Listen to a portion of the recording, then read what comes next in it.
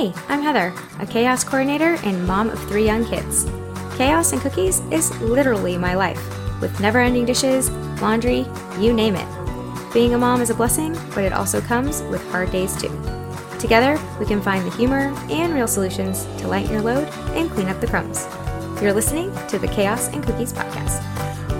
Welcome back to another episode of the Chaos and Cookies podcast. Today, I'm very excited to have a brand new guest with National Geographic. Her name is Susan Goldberg, and she is the editor-in-chief of National Geographic. Welcome, Susan. Thank you very much, Heather. Glad to be here. I'm so happy to have you. And before we jump in, I do an icebreaker question. And so I'm going to lighten the mood a bit. And so what is your favorite cookie and or cookie memory? I love peanut butter cookies. I think those might be my favorites. I don't have a cookie memory. I feel really terrible. It's okay. I can't even think of a cookie memory. I apologize. But anything with peanut butter and maybe semi-sweet chocolate chips in it might be really good. And do you bake? Do you have time to bake? I cook a lot. I am not a big baker, but I cook, especially in the last, 18, 20 months. Right, because we couldn't go out. Right, exactly. Well, welcome to the show. I always just like to ask that question. And so tell us a little bit about your role at National Geographic. And we're also highlighting the book, The 21st Century, Photographs from the Image Collection today. Sure. Well, I'm the editor-in-chief of National Geographic and the editorial director of our company, which is called National Geographic Partners. And what that means basically is I lead our journalism across platforms. So, I work on some of the books, I work on magazines, all of our social and digital storytelling. We have podcasts, we have newsletters, you name it. And all of this editorial work is things that I'm involved in. Wonderful. And how long have you been the editor-in-chief? It's almost 8 years. It'll be 8 years in January. Wow. Congratulations there. Does your job require a lot of travel? Well, up until March of 2020, it certainly did. Both international and national travel. Of course, like everybody else, I kind of stopped traveling around March of 2020, but I've just started again. I was even last week just in San Diego doing an in-person speech, and that's the first time in more than 18 months I've done that. It was very exciting. Felt great. Wow, I bet, because being stuck at home this whole time, especially with you traveling and getting to go to all these cool places, right, that you guys write about. Yeah, exactly.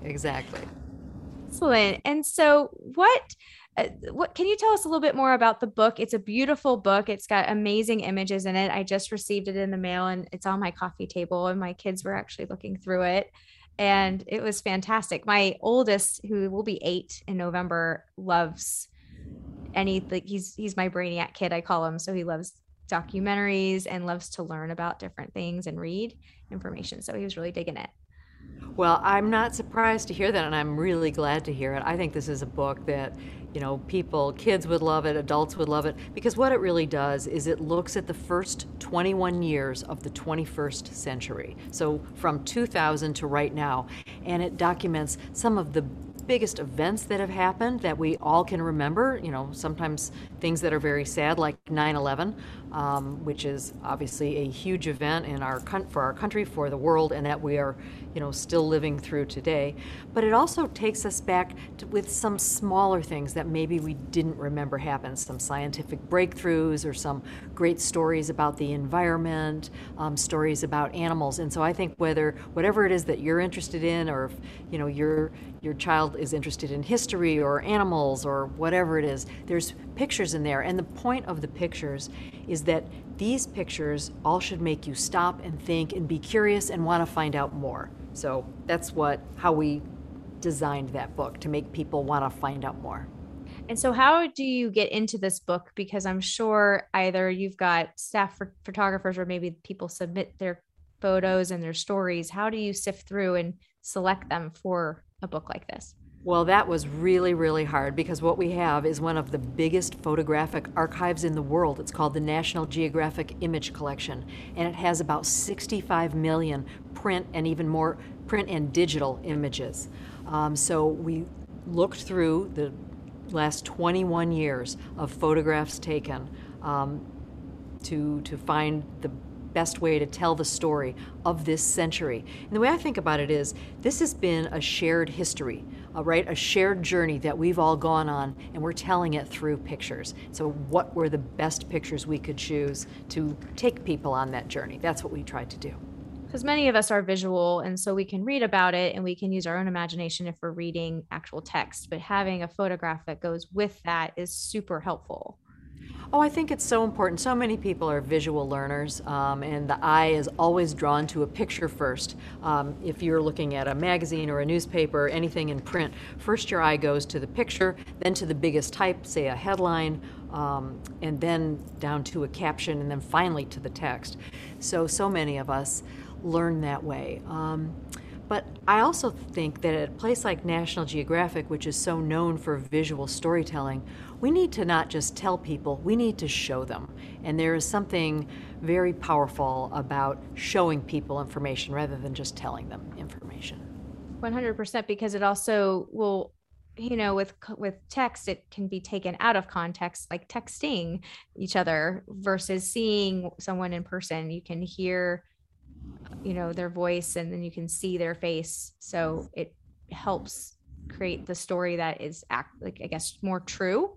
Yes. I mean, I think that there are ways to not tell a true story in photographs. I mean, of course, some people edit photographs in ways that are not appropriate. Some people alter them. We have very strict rules about, what you can and cannot do to a photograph. We can do very little to a photograph here. We don't colorize photographs. We don't take images out of photographs. If we don't add things to photographs. We do just normal toning and processing of photographs. And at National Geographic, when a photographer takes pictures for us, they have to send us all of the pictures. So they might take thousands and thousands and thousands of pictures. And one of the reasons we ask for all of the images is not only are we, wanting to see every image to choose the best one, but you want to make sure that nothing was changed along the way, right? You want to be 100% confident that we're telling an accurate story as well as a powerful story. Sure, because trust can only go so far. You want to make sure that everyone's staying honest, and that maybe there's a better picture as well that might be telling the story that you guys want to tell, and maybe not what they want to tell. Well, I mean, look, it's not that we don't trust our photographers, but like many things, I came up on the writing side of the business. As a writer, I always wanted an editor, because an editor has a little bit of distance, and could maybe say, the most powerful part of this story, Susan, isn't in the lead of your story. It's in the fifth graph. Maybe that should be at the top of your story. The same way that a photo editor can look at 100 images of basically the same thing and say, I know you like number 15, but we really think number 36 is better, and here's why. And there's just that distance that gives people an ability to maybe make a better choice. I see. And so you are the editor-in-chief, which is a very big role, and powerhouse woman. So how did you get to this point in your career? Like, where did you start, and is there another place for you to go, or is this like your goal? Well, I started a long time ago, about 42 years ago. I was an intern at a newspaper called the Seattle Post-Intelligencer, and I was the intern they hired. And so that's how my career really began. When I was about 20 years old, I started working full-time there in Seattle. And just sort of one job after another, one place after another, a slow progression of bigger and bigger places and bigger roles. And come 2014, I got a call from a headhunter out of the blue saying, and I was working at that time at Bloomberg News. I was running their Washington bureau here. And the call came out of the blue and said, are you interested in talking about National Geographic?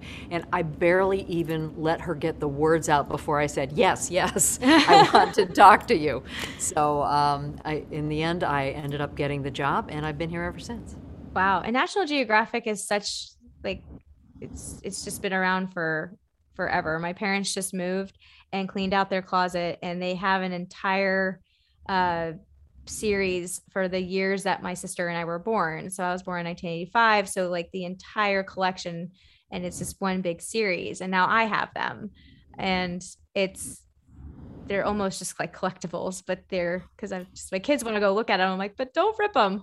Oh, well, I always think that a used magazine, a well-used magazine, is the best sign of respect for it. So having some, little bit dog-eared pages isn't so bad. But I hear that story all the time. People do save the print magazines. And because there's this sort of reverence for this brand, which, as you say, has been around forever. I mean, forever in these terms is actually 1888, and that's when National Geographic comes into existence. Wow. And you have the iconic square, and it's all the yellow. And we also have a whole series of just animals and books, but they're hardcover. And I gave those to my son, which he just loves to look at them. And so what, for the moms that listen to my show, how can do you have any recommendations for National Geographic that we could offer our children to get them more educated? Because it's really important to teach them about all things in the world, and not just like maybe what the news sees, because that's just very convenient, or what the internet shows, because now everyone has phones and computers at their fingertips. Right. Well, we do actually have a lot of products that are geared specifically for children. So we have an entire children's book division, right? And so they publish, I don't know, dozens and dozens of books every year, specifically made for children. And, these are inspiring stories about kids and kids who help animals, and inspiring stories about animals, and it's just fantastic. In addition, we have a special kids magazine. It's called Kids. It's called National Geographic Kids, and it comes out 6 times a year. And then it comes out 10 times a year, and then we have another magazine called National Geographic Little Kids, and it's actually a little magazine. It's probably about 6 inches square, and that comes out 6 times a year, and that's for like just really little kids, and it's just pictures of baby animals and some big type, but I think it's all designed to get kids interested in a world outside of themselves. And it also talks about how they can help, right? So if you want to help with climate change, you can go plant a tree, or if you want to attract butterflies to your garden, you can plant a butterfly bush. Or there's all kinds of fun games and puzzles and quizzes and things that kids can do to feel like, hey, they're involved in a bigger world. Absolutely. And you always want to have that educational aspect to things, and you want to teach them things. It's fascinating to watch my oldest just consume information. He likes to watch National Geographic documentaries. He had us watching one about, I think, cobras the other day. And I was like, oh, this is what we're going to watch before bed. Okay. And he was just not even fazed. He loves it so much. And he tells me fun facts. And I think it's wonderful. Well, and we have this one aspect. We have this repeating feature in our kids magazine. It's called Weird But True, and Weird But True is also a series of books. And what they are just weird but true facts about things. And kids love it. And sometimes they're sort of gross things and weird things. But it's terrific, and it's great when I hear kids sort of spout that back at me. Yes. And my kid, I mean, I have boys and a girl, but he's all boy. So gross things don't matter to him. Yeah. Well, Weird But True could be the ticket. Oh, well, I'll have to look into that for sure. Well, to round it back out to the book that you are promoting currently, which is the 21st Century Photographs from the Image Collection, you guys decided to group the images chronologically as opposed to thematically. Is that correct? It's a little bit different, because often if you pick up a big photography book, it'll be grouped around, images that are all of a theme, or perhaps grouped by geography. But instead, we decided to take people through the 21 years of this century. So we wanted to do it chronologically. We want people to take this big book, lean back in their chair, it's 430 pages, it weighs about 5 pounds, and start paging through it, and then go on that journey through time, just as we all did. And so I think that it does kind of take you on this journey because it's laid out the way it is. And I really like that because I found myself remembering a lot of things that I had forgotten that had happened, 20 years ago or 15 years ago. Do you have a favorite that's in there for you personally?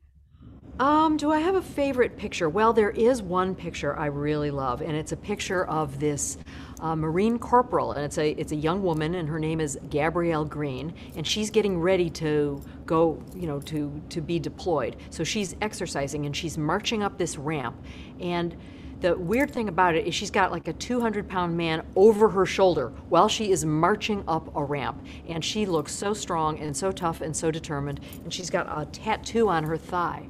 And the tattoo, you can read it, it says, "The fire inside me burns brighter than the fire around me," which is a great expression, something I love. And I like this picture so much, and it is in the book, but it actually hangs on my office wall because I find it a very inspiring, sort of empowering picture, and I look at it every single day.